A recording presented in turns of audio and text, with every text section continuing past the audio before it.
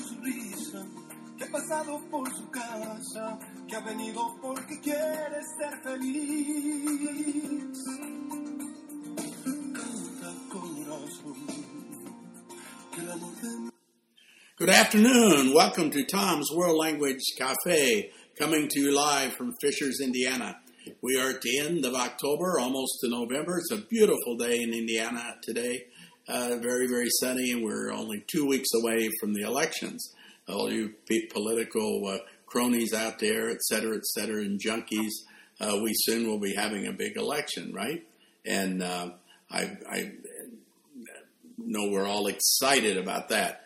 Today, I would like, first of all, to thank University of Colorado and Colorado Springs, the faculty and staff for supporting our show, and the wonderful work that the radio station, Radio UCCS, does for the community and for the country. And so just a plug for that. Also to Kyle Boyle, the station manager at Radio UCCS, for his help with the broadcast. And also to Marge Mystery. Marge Mystery no longer is with us. She was one of the co-founders of Radio UCCS, and we miss her a lot.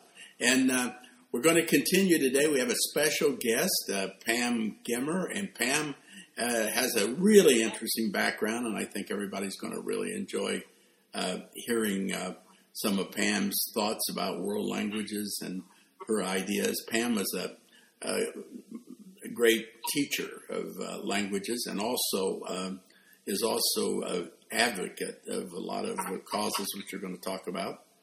And also she is very well versed in about anything related to languages.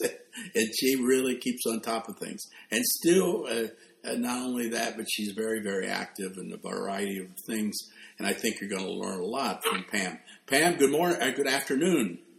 Good afternoon, Tom. Buenas tardes, Ya aquí estamos en la tarde, ¿no? Sí, buenas tardes. And Pam is going to tell us a little bit about what she does and what she did, and her career in teaching Spanish. I guess that would be the best place to start, about your career, Pam. If you could talk about that a little bit and tell the listeners some of the interesting highlights of your career. Well, I've had a wonderful career, and language has opened so many, many doors for me. I was actually born in Brooklyn, New York. My father was in the Navy during World War II, and that's just where my parents happened to be. But the family is originally from Indiana. And my first exposure to the big, wide, wonderful world was being an exchange student to Turkey. And I lived with a family on the Asian side of Istanbul, and that was before the bridge between Asia and Europe. So it was a very, very wonderful experience, and after that experience, my desire to know more about the world was really, really kindled. Mexico was close. I knew that I could return. I could get on a bus or a train and go back there, but I couldn't swim across the ocean. So I kind of bargained with my father and asked him if I could go to Mexico the following summer after that summer in Turkey. And he was very intelligent. He said, you save your money from your weekly allowance and your babysitting and your work at the Indianapolis Motor Speedway, and in May we'll see if you have saved enough money, and I will match it to see if you can go to Mexico. And so I was able to do that and went to the UNAM, to their school for foreigners. And that's how that really, really put me into Spanish, because I had studied Latin. Mother said that all well-educated young ladies needed to study Latin, so I did my 3 years of Latin and 1 year only of Spanish. But my Spanish teacher knew all her grammar and such, but didn't speak the language and didn't emphasize some of the differences in pronunciation. So I spent in my first host family in Mexico, where my Mexican sister was always saying, "Yeah, boy, mama." I was always looking around for the B-O-Y instead of, "Yeah, boy, I'm coming," or "I'm going," Mom. That's good. So, and I can tell you a lot of other examples like that where I really, shoe leather doesn't taste very good, but there were some very funny incidences. Now, what did you think of Mexico City? Yeah, I mean, what's your thoughts about Mexico City? I love Mexico City, but for a short time. I think I'd have a hard time staying there. Maybe when I was young, I suppose I could have done it fairly easily, maybe. But as one gets older, I don't know. The noise is the traffic and things. I have a hard time. But the culture is extraordinary, in Mexico City. What's your thoughts on Mexico City? Would you like to return there? Have you returned a lot to Mexico City? Well, Tom, Mexico City for me is like a magnet. And every time I get a chance, I'm going to go back, and I lived there or studied there for 37 years. Wow, that's wonderful. But what a wonderful experience! And obviously, anybody who can survive Mexico City for 37 years is a very, very special person. What's the population in Mexico City? It's 25 million, 30 million? I'm not really sure right now, but I would estimate it at probably about 25 million. To me now, it's like a big parking lot, unfortunately. But I don't have to come and go and when I'm there and be worried about when I get to work and things of this nature. So I can go and enjoy the company of my comadres. Yes, take it, yes. Padres, and it's just such a joy, and see the young people that with whom my children grew up. They were champion swimmers and represented Mexico internationally. Wow! Now, swimming, and so I was very deeply ingrained in the culture. I exported Mexican handcraft, and also got my licencia de locutora, my broadcasting license. Oh, for goodness sake. I don't particularly enjoy being on the air. I found that out very quickly. You're doing very well, by the way. I can tell you have experience in this. You're doing very, very well. I like the production end of it. So I worked for Radio VIP, which was a CBS affiliate, and it was the only English-speaking radio station at that time in Mexico. And what I did was write the national news for the announcers. But when they weren't there, I had to go on the air, and no one can go on the air without a license, or the station can lose its license if that happens. And that was a lot of fun, and of course it kept me very current with what was happening politically, especially in Mexico at that time. And what is your favorite place to visit in Mexico City? If you had to pick a place for being your favorite place, what would you say it is as far as visiting? Maybe the Museo de Antropología, Chapultepec, the Parque, you think? La Plaza de las Tres Culturas. Okay. Muy bien.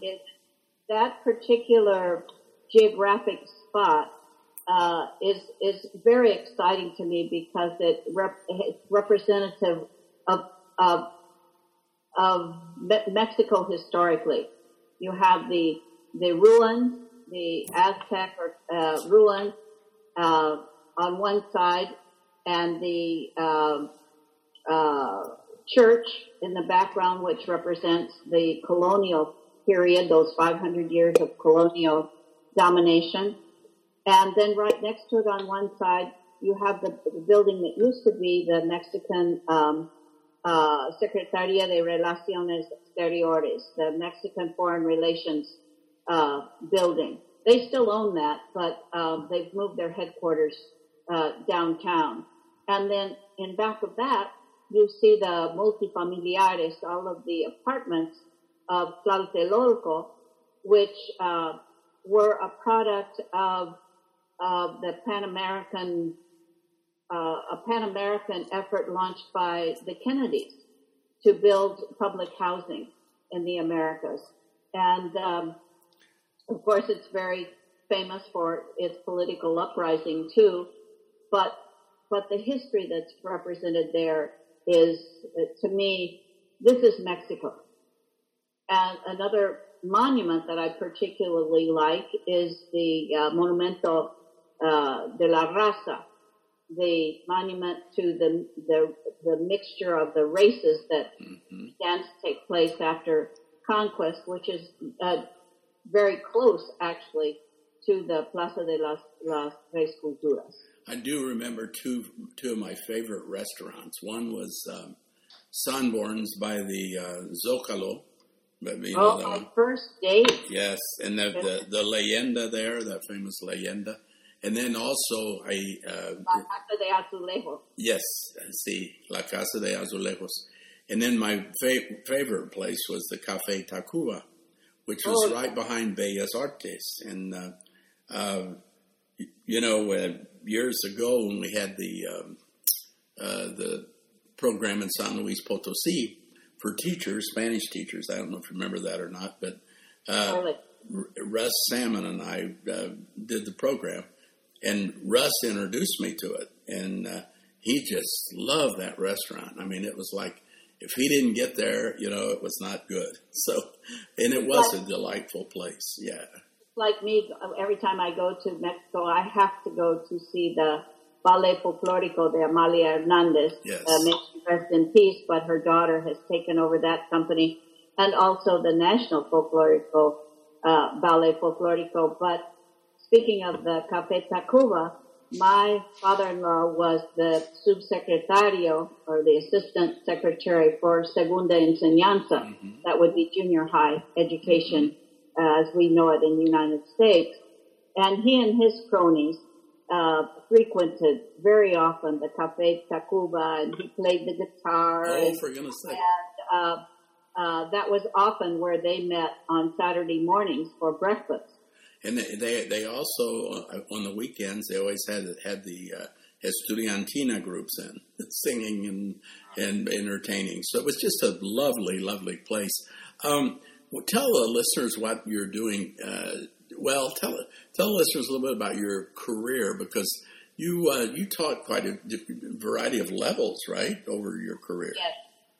Yes, and I actually started my teaching career after doing student teaching in Colorado, in Denver. I actually started it at the American School in Mexico City. And I found myself teaching Spanish as a second language. Imagine that. But I was part of the Spanish as a second language program that received the people from many countries all over the world to teach them Spanish. And I had the beginning levels at 4th, 5th, and 6th grade. It was a combined class to begin with. What school was that? This was the American School in Mexico City in Tacubaya. Okay.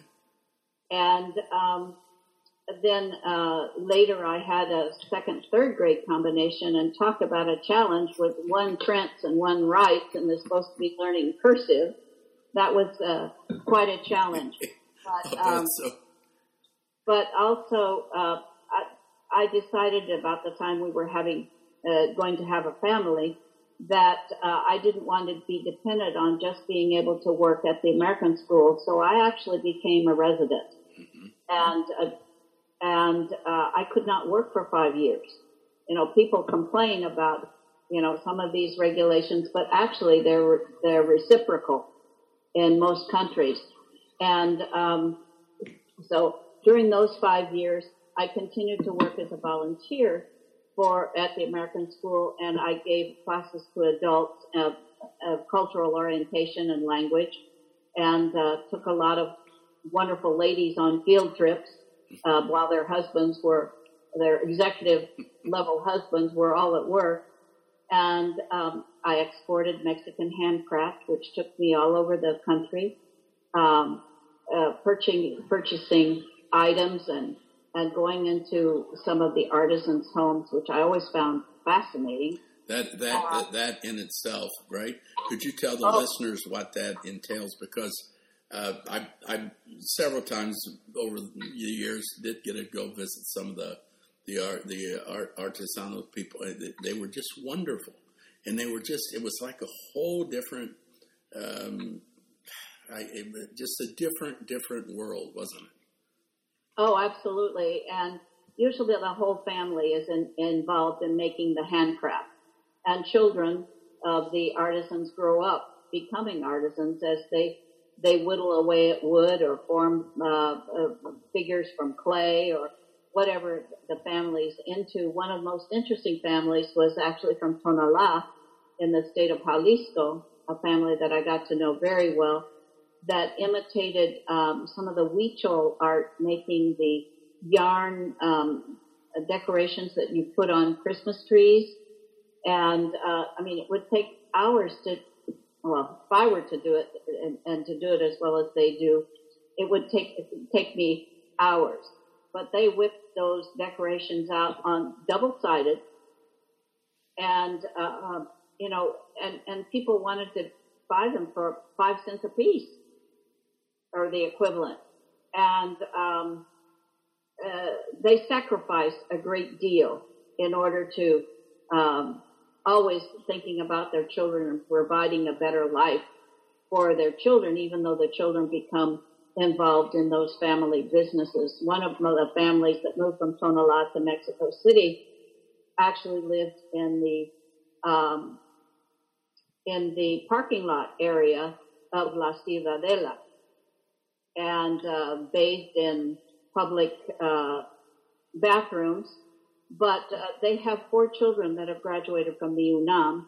One is now an animator for Disney. Oh, for goodness sake. I always checked on their grade cards, and they knew that if I was coming, they were expected to show them to me. And that's amazing. That's good. They've bought apartments and such nearby, but the family still continues to have a couple of handicraft stands within La Ciudadela, so I can always find them when I go back, which is it's a source of delight for me to catch up on them. The Huichol Indians, I recall one time, and I left San Luis Potosí, and we went up to Real de Catorce, which was in the mountains. It was this beautiful, beautiful place, and it was kind of considered a ghost town. Actually, there were legends about a ghost, but the Huichol Indians would bring their kids there, the males, and when they got to be 15 years old, 16, they would bring them there in October for to show that they were mature and going to enter into manhood, and they would smoke peyote, and peyote, yes, it was every October they would show up, and but a very interesting group of people. Tell us a little bit about. I remember you did a lot of work with INEL, right, in Indiana and in the United States, et cetera. Yes, I had the privilege of working with NEL at the national level, the National Network for Early Language Learning, and was one of the founders of the Indiana NEL group, the Indiana Network for Early Language Learning, which includes all languages. And I have a real passion for the introduction of languages as early as possible. But for the listeners, that's something that really, really we need to pay attention to. I'm glad you brought that up. The language programs in many, many places in the United States, we need to have more programs in elementary schools, right? And we have some, but we sure have room to improve. And the other day, somebody asked me about Marty Simmer. Do you remember her? Oh, yes, from Colorado. Now, is she okay? I haven't seen her. I really don't know. I've not seen her. I have no idea. But she was a great leader as well. Yes, and she was the president of National NEL at one time.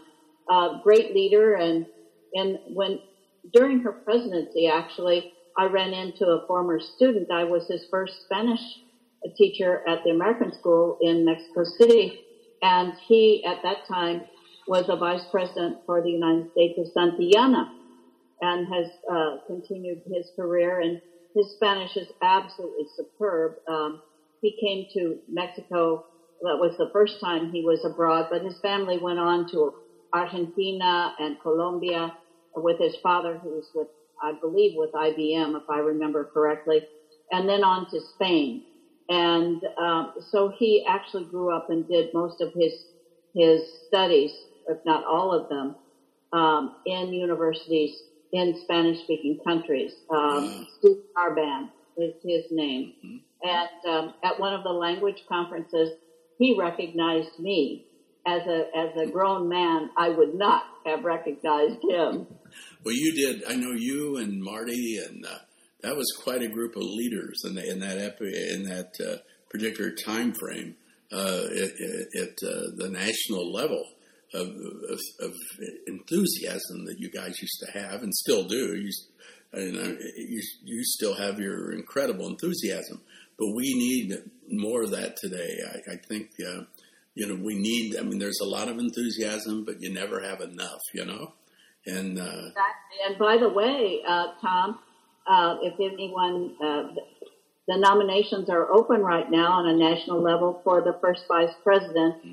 who would assume the role of president. If anyone who's listening might be interested, please get in touch with Rita Oleska, who is also a past president and head of the nominating committee, because they are in search of a treasurer and a first vice president for the national organization. Okay, I'm glad you mentioned that. And if anybody out there is interested, right, how would they get in touch with whom now? Rita Oleska. Rita Oleska, okay. However, they could probably get in touch with the organization just by Googling NELL, mm-hmm. N-N-E-L-L, National Network for Early Language Learning, on the internet, and be able to find the proper channels to make those contacts. But I'm really excited about what's happening in that vein in Indiana. In 2015, in the legislative session, we were able to obtain $1 million from the legislature explicitly for the purpose of planting seed money or awarding seed money for the formation of dual language and immersion programs. Right away, that was acted upon, and 6 schools were awarded dollars to begin that process at kindergarten and first grade level. And I believe there are 8 schools or school districts that are participating right now. The majority are in Spanish, and one is in Chinese, and the Chinese one happens to be in Batesville, Indiana. And are the other ones spread around the state? Yes, they're very much spread about the state. Well, congratulations! I had no idea, and it is. I don't even remember seeing it. Was it in the newspaper? Did it hit the papers? It probably did. I don't know how much publicity has been given to it. I'm glad you mentioned this, because we probably need to be reaching out and doing some features on it. But yes, that's a wonderful thing. That's incredible. Congratulations. That is just superb. Wow. Well, it's really even more interesting, Tom, because that legislation requesting funds, and you always have to go through ways and means with funds, which can be a real challenge. But it was combined with other legislation that had to do with the awarding high school students with the seal of biliteracy. If they can prove proficiency at a certain level in both English and another language. Of course, Indiana always has to put its special stamp on things, but that certificate is going to be called, or is being called, the Certificate of Multilingual Proficiency in the state of Indiana. And the Global Learning Advisory Council has just reviewed the document for its implementation at the 1st of October, and it has been presented now for the governor to sign off on, so that graduates in 2017 in the schools that elect to recognize their students in this manner will be able to do so. Many of the exams that students take to do this, or to obtain this certificate, are the students take in their senior year. The AP, the IB exams, etc. So that's why it's become a certificate and not a seal. But the certificate will have the seal on it, and they receive a beautiful medal. And more importantly, their progress in proficiency will be denoted on their transcripts as they go on, and for work and for college. This could be very meaningful. Well, congratulations. I guess you certainly deserve the title of World Language Advocate, right? I mean, well, that's amazing. That's my newfound place, I think, in the world language community. I've had the opportunity to speak to the education committees in the House and the Senate on a state level, and I'm working with IFLTA, the Indiana Foreign Language Teachers Association, on their advocacy committee, as well as Central States advocacy Wonderful. committee. That's wonderful. Now, and you always did a lot. Now you're doing more than a lot. So that's amazing. I mean, I could never think of anybody that did the advocacy work over the years that you did in the profession. And I know when I would see you at conferences, it was astounding what you were doing. And for the listeners that don't know this, but Pam was busy, plus teaching and doing about 8 million things, and was able to do it, which is very, very challenging, to say the least. And we certainly congratulate you for all your wonderful work. That's astounding. I'd like to encourage more retired teachers to assist in these efforts, because, you know, you say wonderful things and accomplish. While I was working, I didn't have the time to do what I'm doing now. Yes, I could write a letter now and then, but I couldn't take off from my classroom and speak to legislators and at the last minute go to those committee meetings that are sometimes you find out in the morning and you have to be there in the afternoon. Legislation is not an easy process, and I've learned so much, but our voice needs to be heard, definitely. Yes, and you do such a great job with that. Now I'm going to ask you a question that deals with foreign world language study, and that is, how can we increase enrollments in world language study? And that means really a little bit about perhaps Chinese, Japanese, German, French, Latin, and Spanish, due to the popularity of the language in our own country, seems to take care of itself. But some of the other languages are really at times have a struggle, especially French maybe, or German in different schools. What can we do to get our message across that we need to support all languages? Well, I think that seeking partnerships with commerce is extremely important in this vein. Looking at our Japanese automakers, for example, looking at our German companies that are in the pharmaceuticals, into printing, and other industries, also the auto industry. We need their support, because they know how important the language usage is. And I think also we need to, in our classrooms, really turn them into much more proficiency-based salones or classrooms, because I don't think that our students are seeing the value. Once they see the value, and this happened to me, I'm no exception as an individual.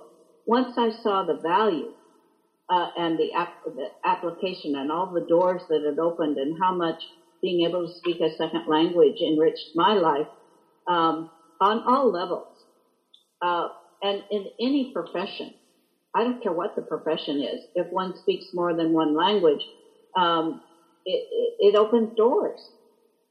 Again, at all skill levels, it opens doors too. From the bottom up and the top down, it makes people more valuable in the workplace. And I think what they're seeing with this seal of biliteracy in other states where it's been passed before in Indiana is that the enrollment at the upper levels is increasing. But that means that teacher preparation has to increase in terms of linguistic mastery. And that said, if we're going to begin these programs at the elementary level, we need teachers who can sustain education throughout an entire day in a language that is not English.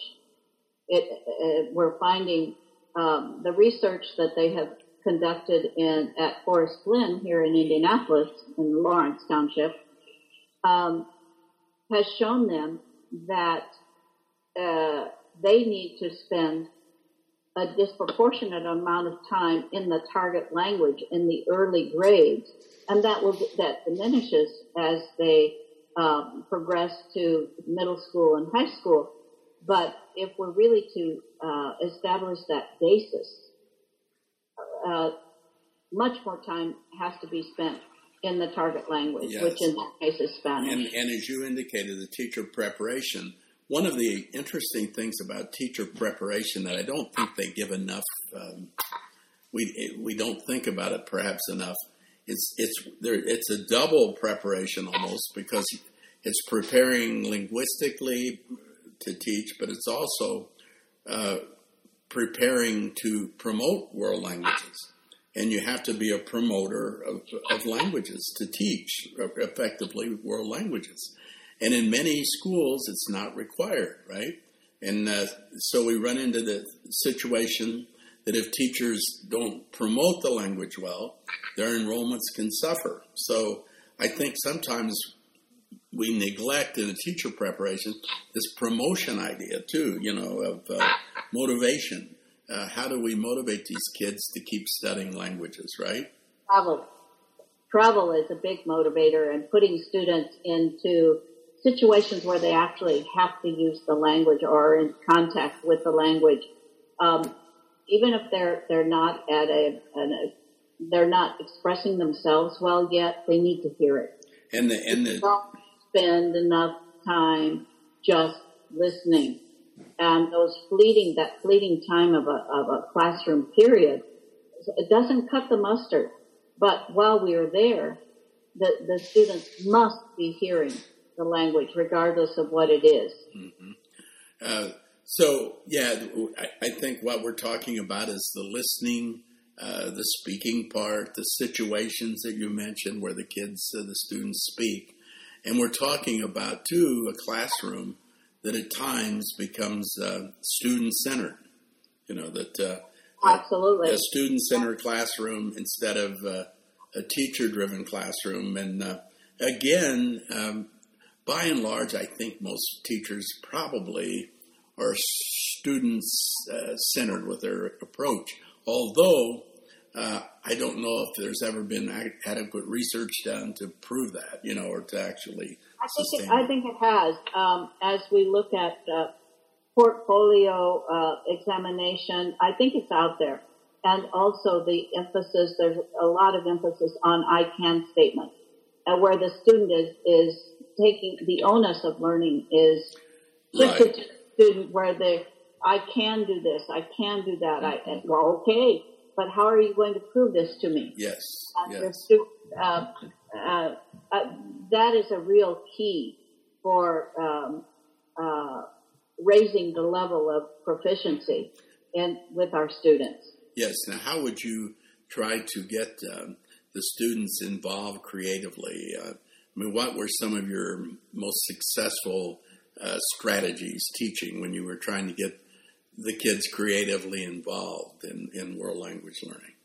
Well, giving students choices when it came to and involving them in projects, but giving them a series of choices where they were permitted to use their talents and their strengths in order to complete the project.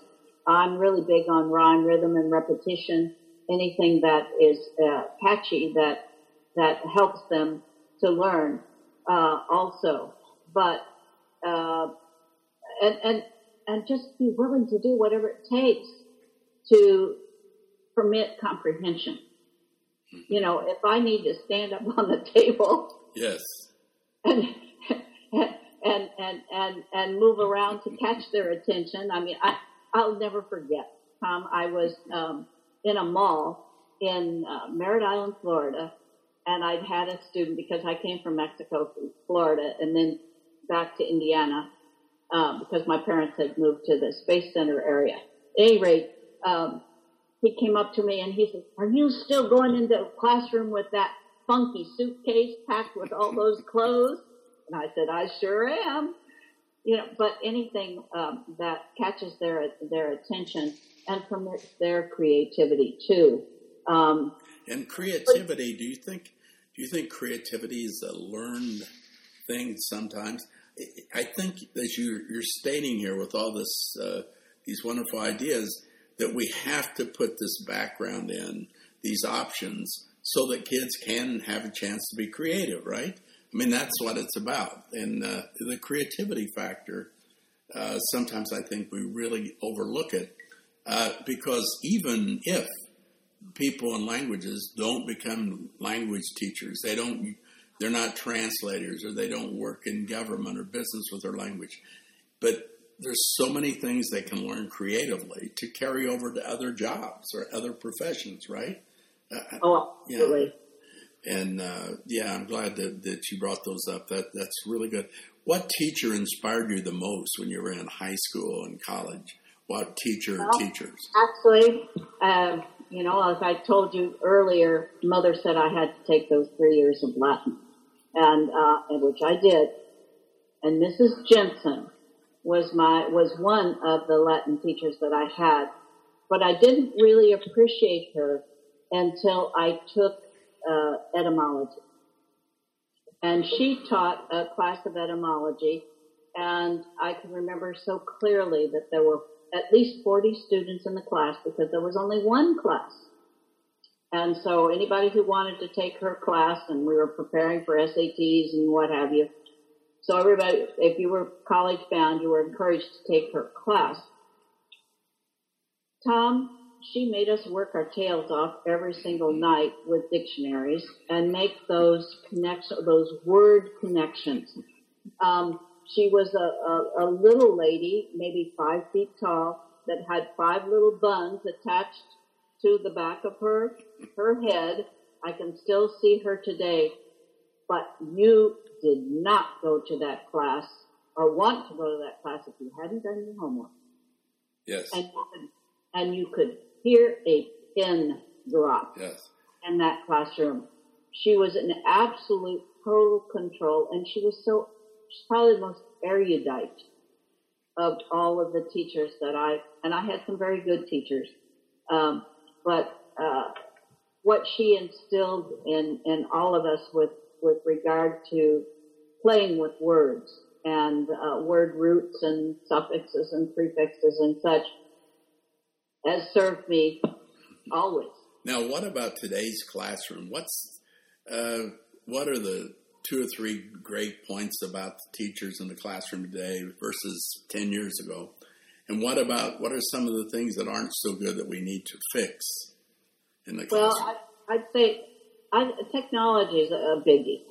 And I think that it while it's marvelous, it can never replace the teacher. But teachers need to be able to use it effectively to make connections, to open their class to to other classrooms.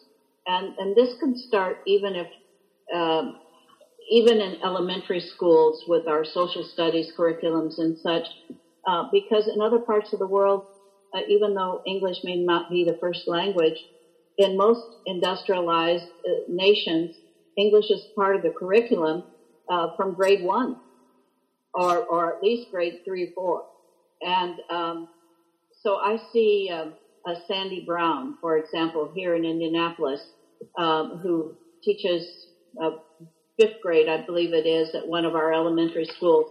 And she has those youngsters visiting classrooms all over the world. It's really impressive. And and it also permits us to find much more realia for students to work with, newspapers, interviews. It opens the youngsters' minds up to a different mindset and a different perspective. Yeah. The thing that bothers me about the technology sometimes is that I think it gets overplayed, though. I think the actual learning outcome of what happens is overplayed. And I think that it's important. And I think it's a nice diversion and it's a good place to practice, etc. But it doesn't replace the human being, the live people, the students, the interaction they get when they're in groups, working together, learning together, working as a team. Some of those things, it concerns me a little bit that we may lose some of that. And I talk to the students in class that I have classes, and they say the same thing. Some of them get tired of being on a computer. You know, they talk about they get tired of looking at a screen, or they get bored with typing on the computer, and missing people, talking to live people. And that's why that when you asked me a question the other day, advice for young world language teachers today as they're starting out, and one of the things I would tell them is to take time and invest in continued professional development. And that can be individual, it can be collective, it means travel, maybe, and creating a support system of other young professionals or seasoned professionals, making those professional connections that serve as a support system for what we're doing. Because let's face it, in rural Indiana or rural Colorado or rural wherever, the majority of the population around us doesn't identify with all the wonderful experiences that we have had, you and I, as language teachers, to know much more about the world. And we have to gently encourage that with them and help them to see the world through a different lens without doing so in a very abrupt or offensive fashion. But as we do so and do let our voice be heard, it's the opportunity to help others. Also, I think it's important that we admit to what we don't know or need to improve, and seek the opportunities to do so. Can I? We don't walk into the classroom with all the answers. Yes. And seasoned teachers don't have all the answers, and change is happening all around us. So I think that well said, very well said, excellent. The interesting thing of what you just said too is that this idea of having an open mind and always looking for better ways to do things.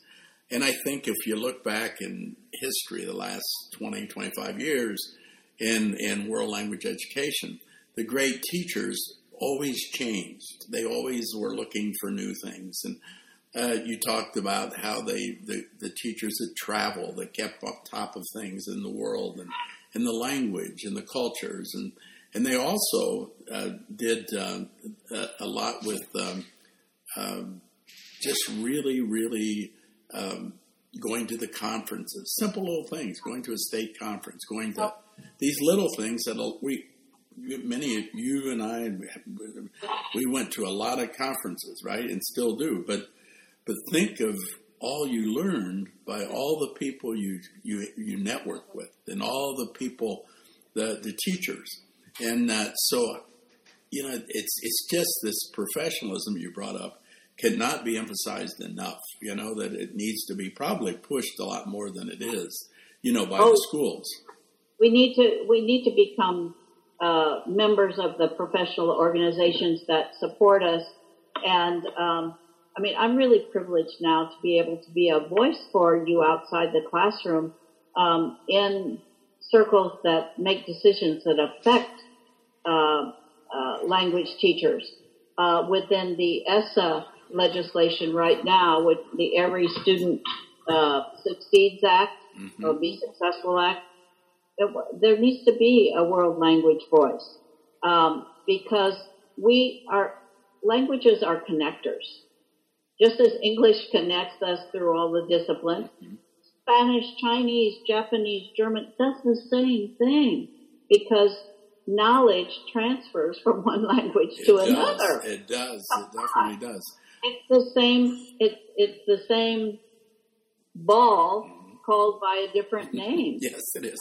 Now, let's suppose that the pelota in Spanish and I don't know what a ball is in lots of other languages, but I think it's something similar in French. I can't remember exactly, but so if you were telling someone who's going to be a world language teacher today, just starting out, what advice would you give them? The 3 items that you would tell them to work on.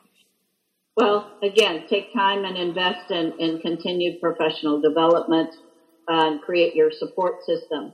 I would encourage them to attend professional conferences and become a member of the state organization and the language-specific organizations that support them, to immerse yourself regularly in a circle of people who speak the language so that you don't get stale, so that you continue to expand your own vocabulary and practical working knowledge of whatever language it is that you teach. Cultivate that. It doesn't happen. They say if you don't use it, you lose it. And so constantly we need to be speaking, listening, reading, writing, whatever those languages are, to perfect our own skills. And I strongly encourage interdisciplinary cooperation and collaboration, where you're working from your perspective with the social studies teacher, the science teacher, the English teachers, and figuring out things where everybody has a piece. A good example of that might be an international focus on countries around the world, just as simple as that, or artists around the world, or music around the world, or what have you, where you are, and travel. There's a teacher who's taking an interdisciplinary group, a teacher from Indianapolis, to Iceland with the science teachers and students and parents, and it's going to be a wonderful learning experience for everyone. And who speaks Icelandic? I certainly don't. No. But I'm sure that they'll all pick up some phrases. And again, English will be the language of learning, basically, on that trip. But how wonderful that all of these elements are coming together. Pam, I really appreciate you being on the show, and for the listeners, what an honor to have you here with all your wonderful experiences, a wonderful career that continues on, and thank goodness it does, that you're sharing all your wonderful ideas and thoughts on language study with the whole world. And thank you for being on the show, and I've just been a wonderful fuente de ideas and más y más, and just astounding. So I appreciate it very much, and I will be seeing you hopefully soon at a conference, I bet. Maybe IFLTA. I hope so. IFLTA. IFLTA is coming up soon, and It's almost in your backyard, Tom, so no excuses. We expect to see you there. We'll be there for sure. And you've been so wonderful in bringing in specialists from other parts of the world. I understand you're bringing in a teacher from Cuba. You've brought El Güero Loco to us, who does who does rap in Spanish, and he's just delightful and so motivational for so many of our students, and encourage travel and continued preparation for teachers. I have a suitcase and I will travel. Yes. And, it will be fun to see you at the conference. And are you going to go to ACFEL? Are you going to be in Boston or not? No? Or yes? No, it's very difficult for me to be away overnight. Yes. As much as I would like to see old friends and new acquaintances in Boston, I'm not planning to do that. But I am going to try to go to Chicago for CSC. Right. For anyone who's involved in dual language or immersion programs, I highly recommend NABE, the National Association of Bilingual Educators. And is that in Texas? It is, isn't it? Well, New Mexico. They meet all over, and there's a kind of an outgrowth of NABE that does meet annually in the fall in New Mexico. That's called Cosecha or the Harvest Conference. But I've learned so very much from my peers, and we don't have to reinvent the wheel. No. And language teachers are so generous in sharing their ideas, and if we just take the time to listen and learn from each other, we can make our lives a lot easier. And so going to conferences, so many things I've learned from others and have incorporated into the things that worked for me. But and I've always given credit to those who have taught those things. I can think of nobody who's worked as hard in this profession as you have, and you have just been astounding. I'm not. Yes, you've been astounding. You've been incredible. Listen, I'm going to see you at IFLTA. For the listeners, the Indiana Conference is a week from now, a week and a half, November 4th or so.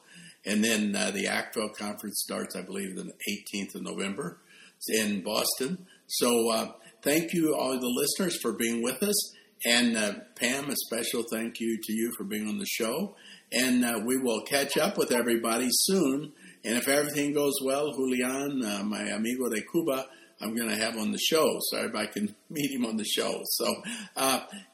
So everybody have a great, great week and the rest of the week. And a lo mejor que descansen, try to rest, and vamos a estar en contacto en the próximo show. Thank you for being with us, everybody. Y hasta pronto. ¿Cómo? Happy Halloween. Happy Halloween. Feliz Día de las Brujas, ¿eh? Así dicen. O Día de los Muertos también. De los Muertos también, ¿verdad? Okay, and we'll catch up to everybody. Thanks for being with us. Bye. My pleasure. Ciao. Bye.